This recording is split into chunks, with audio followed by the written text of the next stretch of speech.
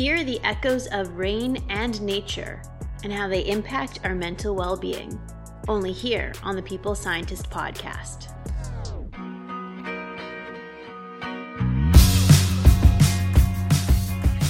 You are listening to the People Scientist. I, your host, Dr. Stephanie Caligiuri, am a professor in nutrition with additional expertise in neuroscience and physiology. My goal is to give you practical and tangible information that is rooted in scientific evidence, so that you can walk away from this podcast with the tools you need to lead the healthy life you want to live. Hello, my People Scientist Army, and welcome back to the People Scientist podcast for episode 157, where I aim to arm us with some scientific information so that we can all become a little bit smarter and a little bit healthier with every new episode. How are you feeling today? How is your day going? No matter what you are doing right now, thank you for inviting me into your day. I started this podcast for my family when I moved from Canada to New York, and I figured if anyone else listened in, then how awesome that would be. So by extension, you have become a part of my extended family if you are a continued listener. And the information I share here is done with that kept central and paramount in my mind. So that being said, what interesting information do I have in store for you today? Well, two things helped me come up with today's topic.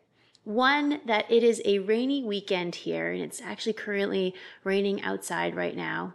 And I started to think about why neurobiologically rain and nature sounds can often be and have a very soothing effect on us. Second reason that helped me choose this topic is that I've actually filmed a few dance videos recently related to rain or the ocean. So I thought, how cool would it be to do an episode on the neuroscience of nature and water sounds? How can we use that to our advantage for our mental health? So today I will get into that and more. Honestly, I think overall that we are not taught how to cope with stress very well in our generation. So throughout this podcast, if I ever come up with or come across some interesting ideas to help with coping with stress or stress management, then I will make sure to share it with you here. I would like to help create a toolbox for all of us with different options to pull from whenever we might need them. And today's episode is an example of that. So I hope today gives you something new and interesting and helpful to think about. But before we jump into the core takeaways of today's episode, as I always do, let me share with you a foregone fact where I will tell you a scientific finding from long ago.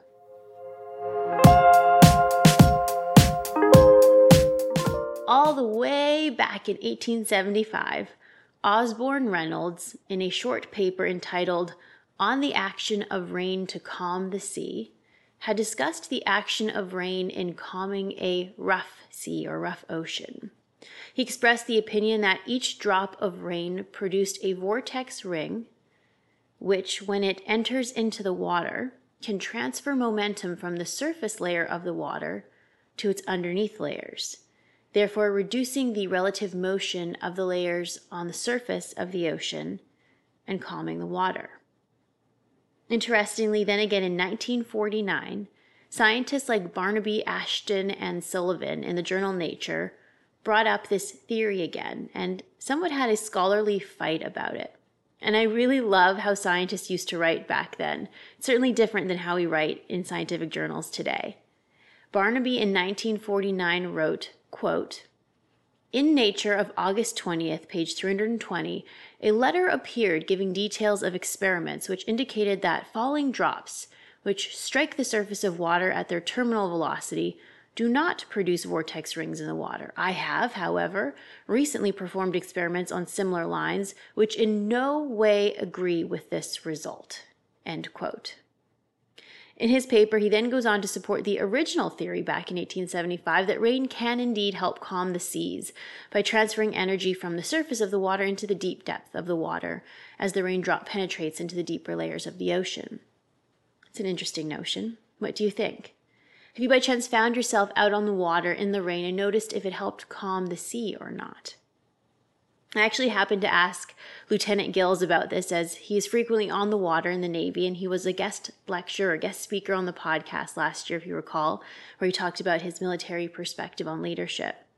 And he had noted that there are many factors that can influence the motion of the water in the ocean, like air temperature, winds, and which ocean someone is in.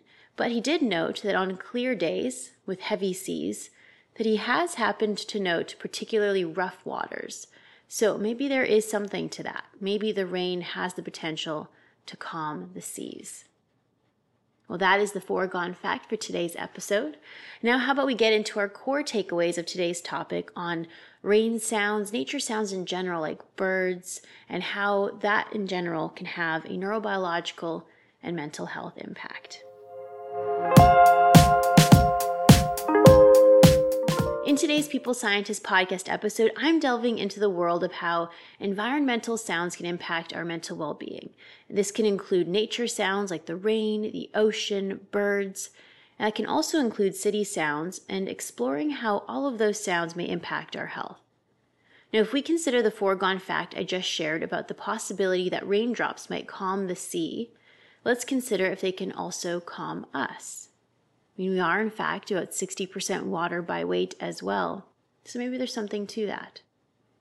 In this episode, I share a neuroimaging or brain imaging study that found that listening to nature sounds like birds or rain can shift brain communication, promoting relaxation. And this may be due to the evolutionary adaptations of what these generally positive nature sounds are associated with.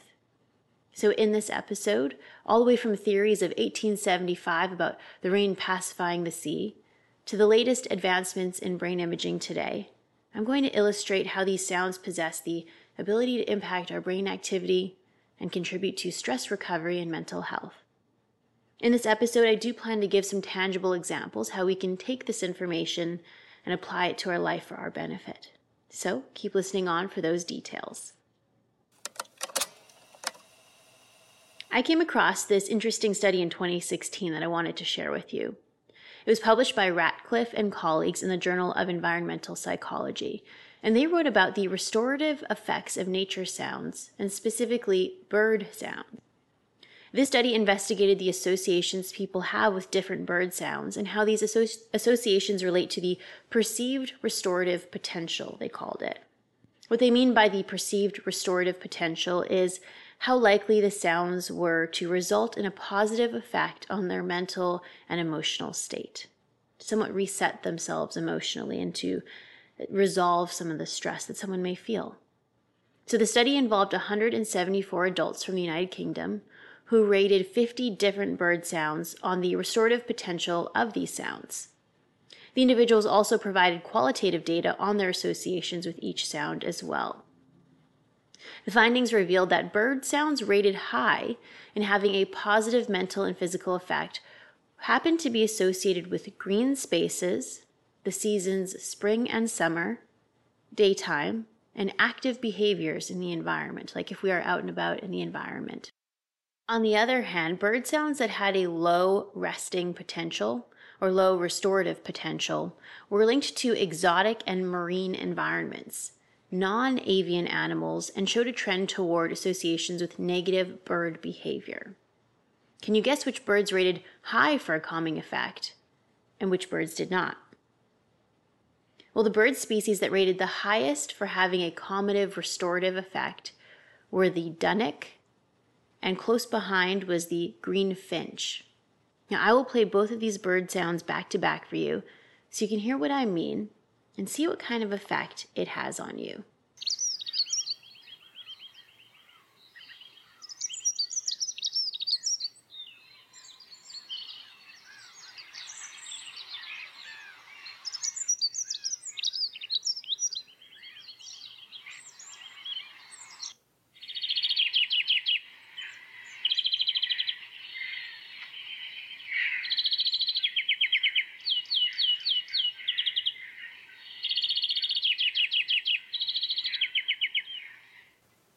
So what did you think? Did you find those bird sounds in particular to be calming for you?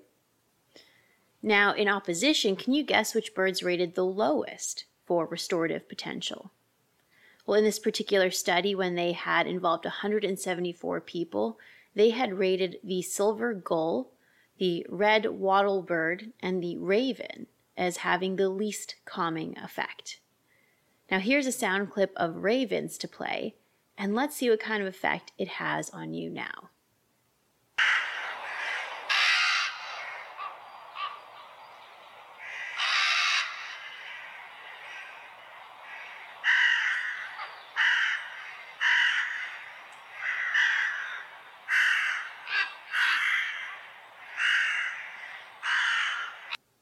Now, what did you think of those two very different bird sounds? Now, the first clips I played of you were of the dunnock and the green finch bird, which in the study of 175 people, they said was more calming and had more of a restorative effect, whereas the raven tended to have a less restorative effect. But one important thing is that there is variability. Some people may actually really like the raven sounds and may not like the first sounds I played, and that usually has to do with life experience and conditioning and what we associate with the different bird sounds. But probably because most of you did not enjoy hearing the raven sounds, I'm going to play a few seconds of the pleasant bird sounds again just to kind of reset your mind a little bit, just in case.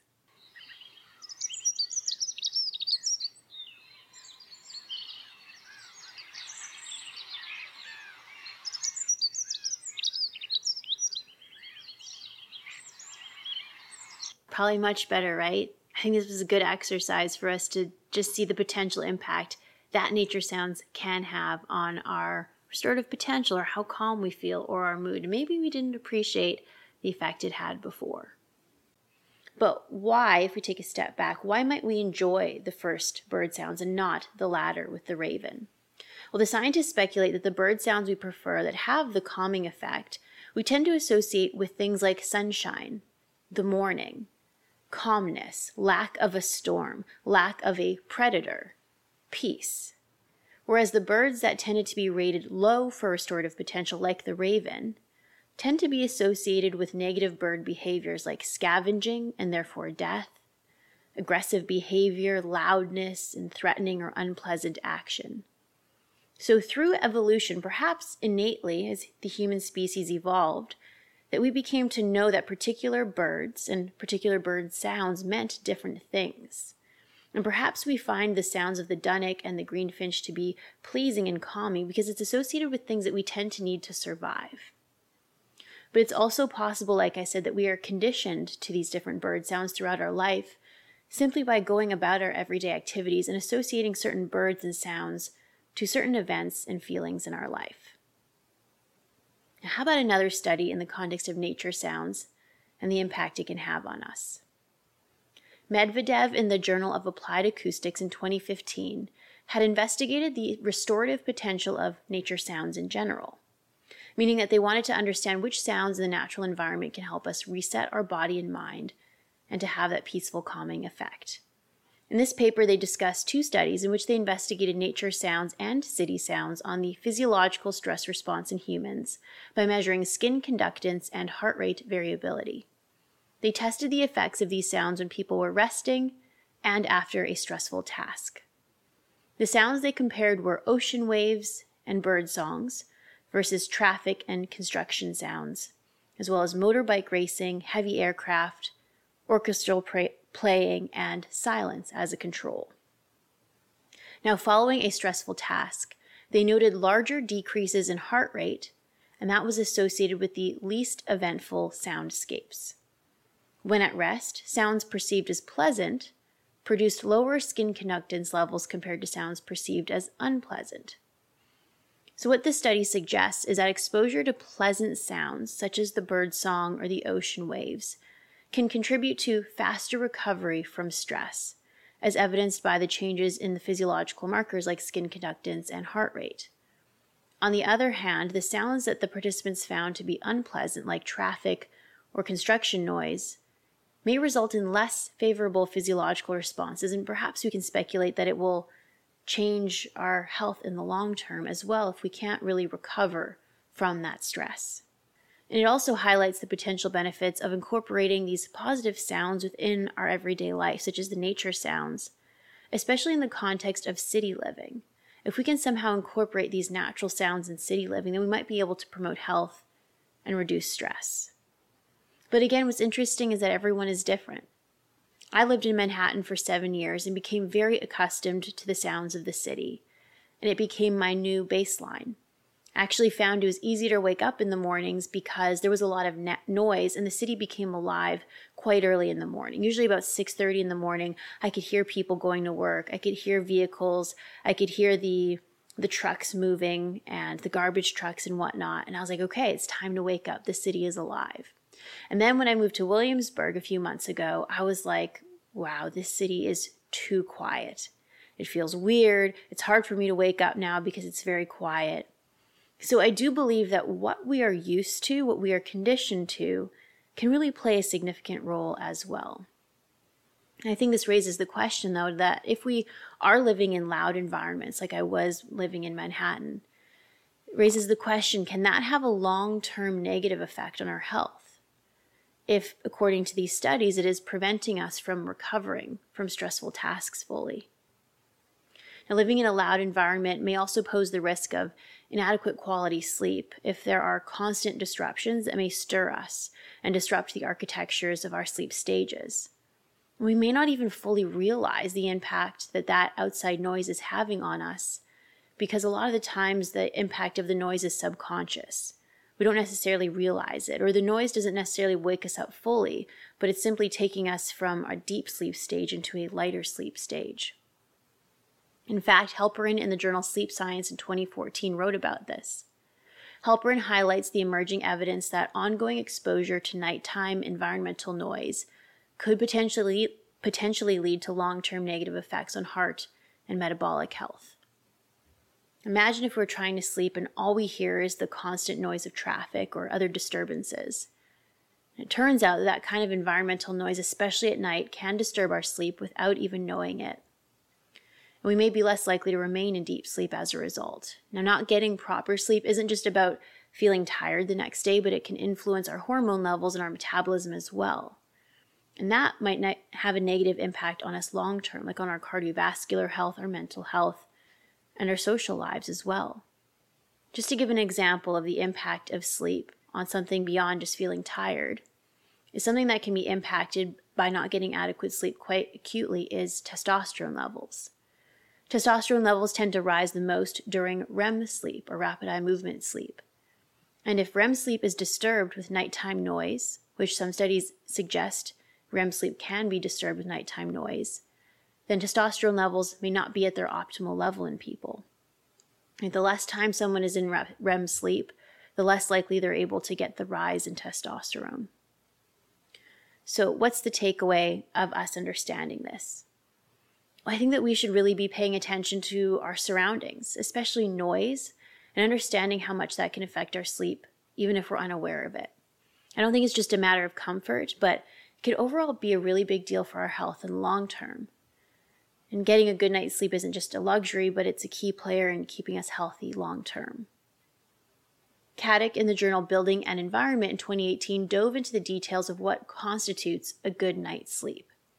So in a nutshell, the best sleep environment is like a quiet, cozy, dark, and comfortable cave with good airflow. So maybe having a ceiling fan or an air purifier, for example. But how about in the context of noise?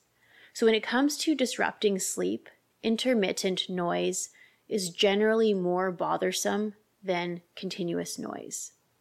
Different studies have shown that exposure to intermittent noises like doors slamming, passing trains, aircrafts flying over, and traffic noise can lead to increased night waking, arousals from sleep, changes in sleep stages, and reduced total sleep time. Continuous noise, on the other hand, can have mixed effects. While some studies suggest that ambient noise above 39 decibels may lead to increased night waking and poorer sleep quality, other research indicates that continuous noise that might be a little bit quieter, like that coming from a fan, an air purifier, or a playlist of gentle sounds like rain, might actually protect sleep by masking intermittent noises.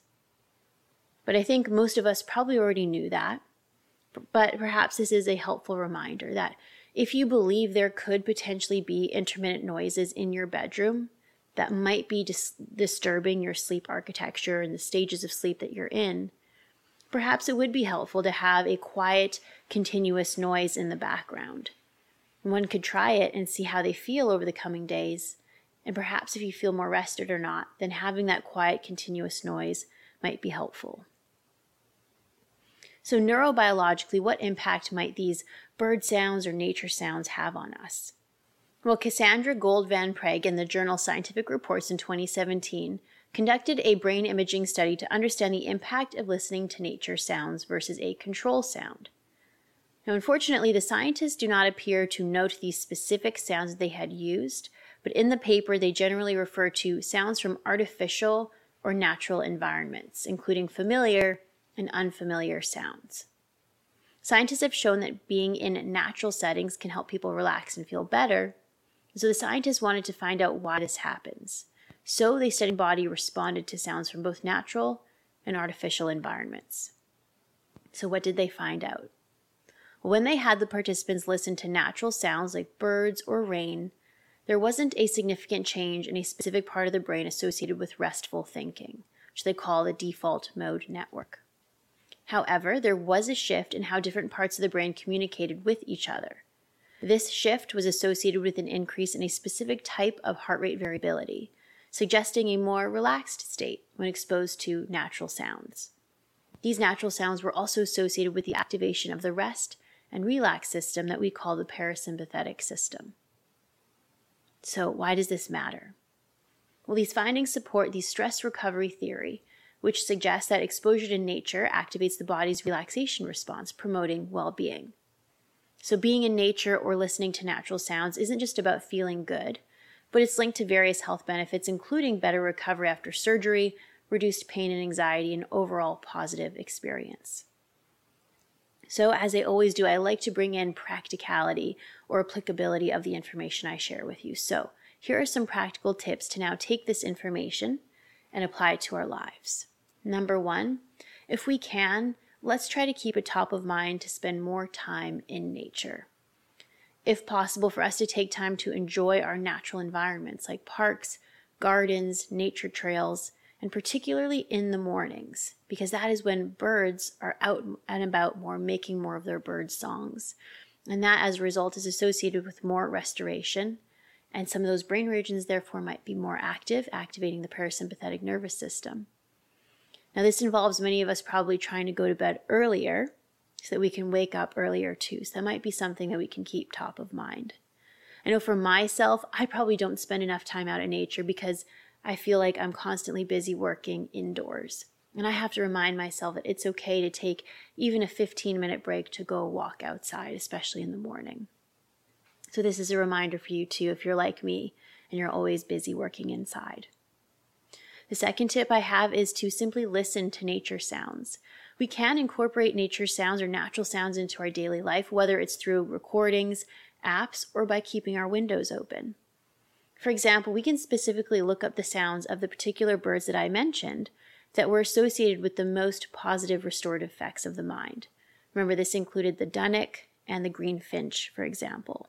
There were a few more that had high restorative potential as well.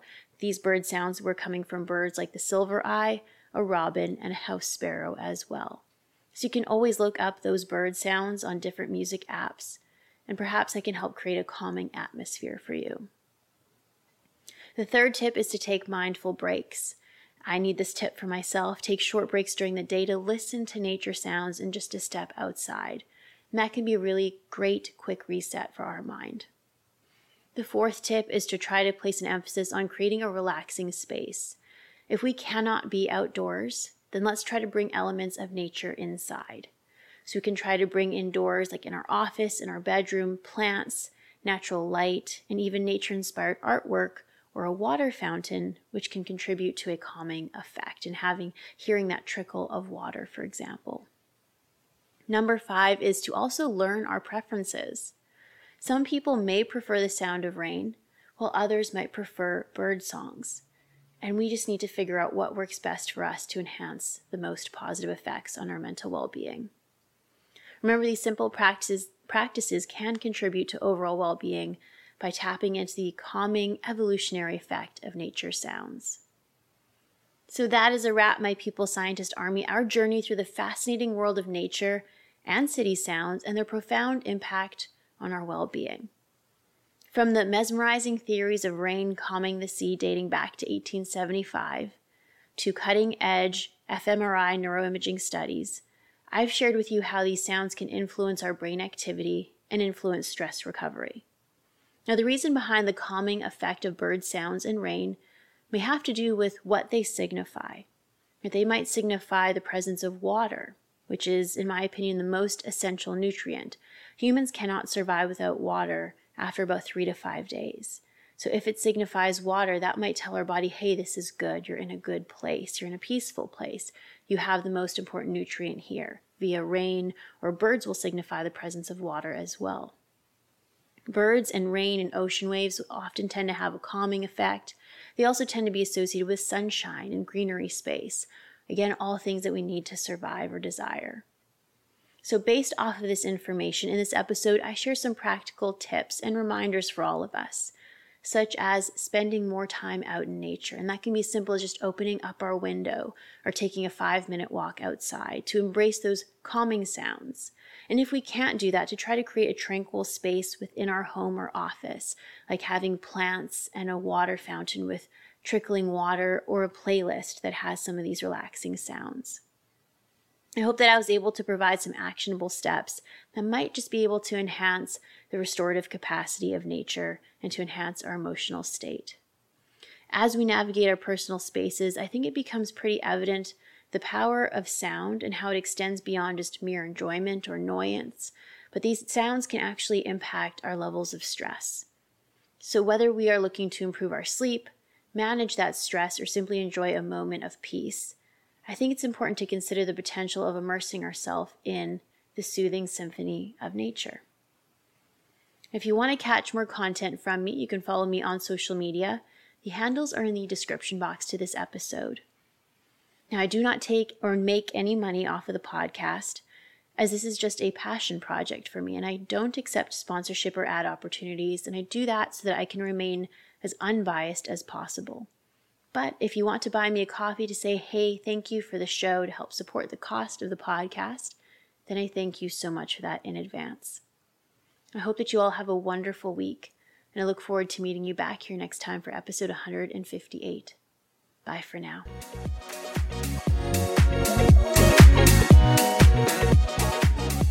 I'm a scientist simply sharing scientific evidence. Some of the clinical interventions I discuss are not appropriate for everyone. Before making any changes to your diet or lifestyle, please do consult the advice of your physician or dietitian. My opinions expressed here do not necessarily reflect those of William and Mary and their affiliates.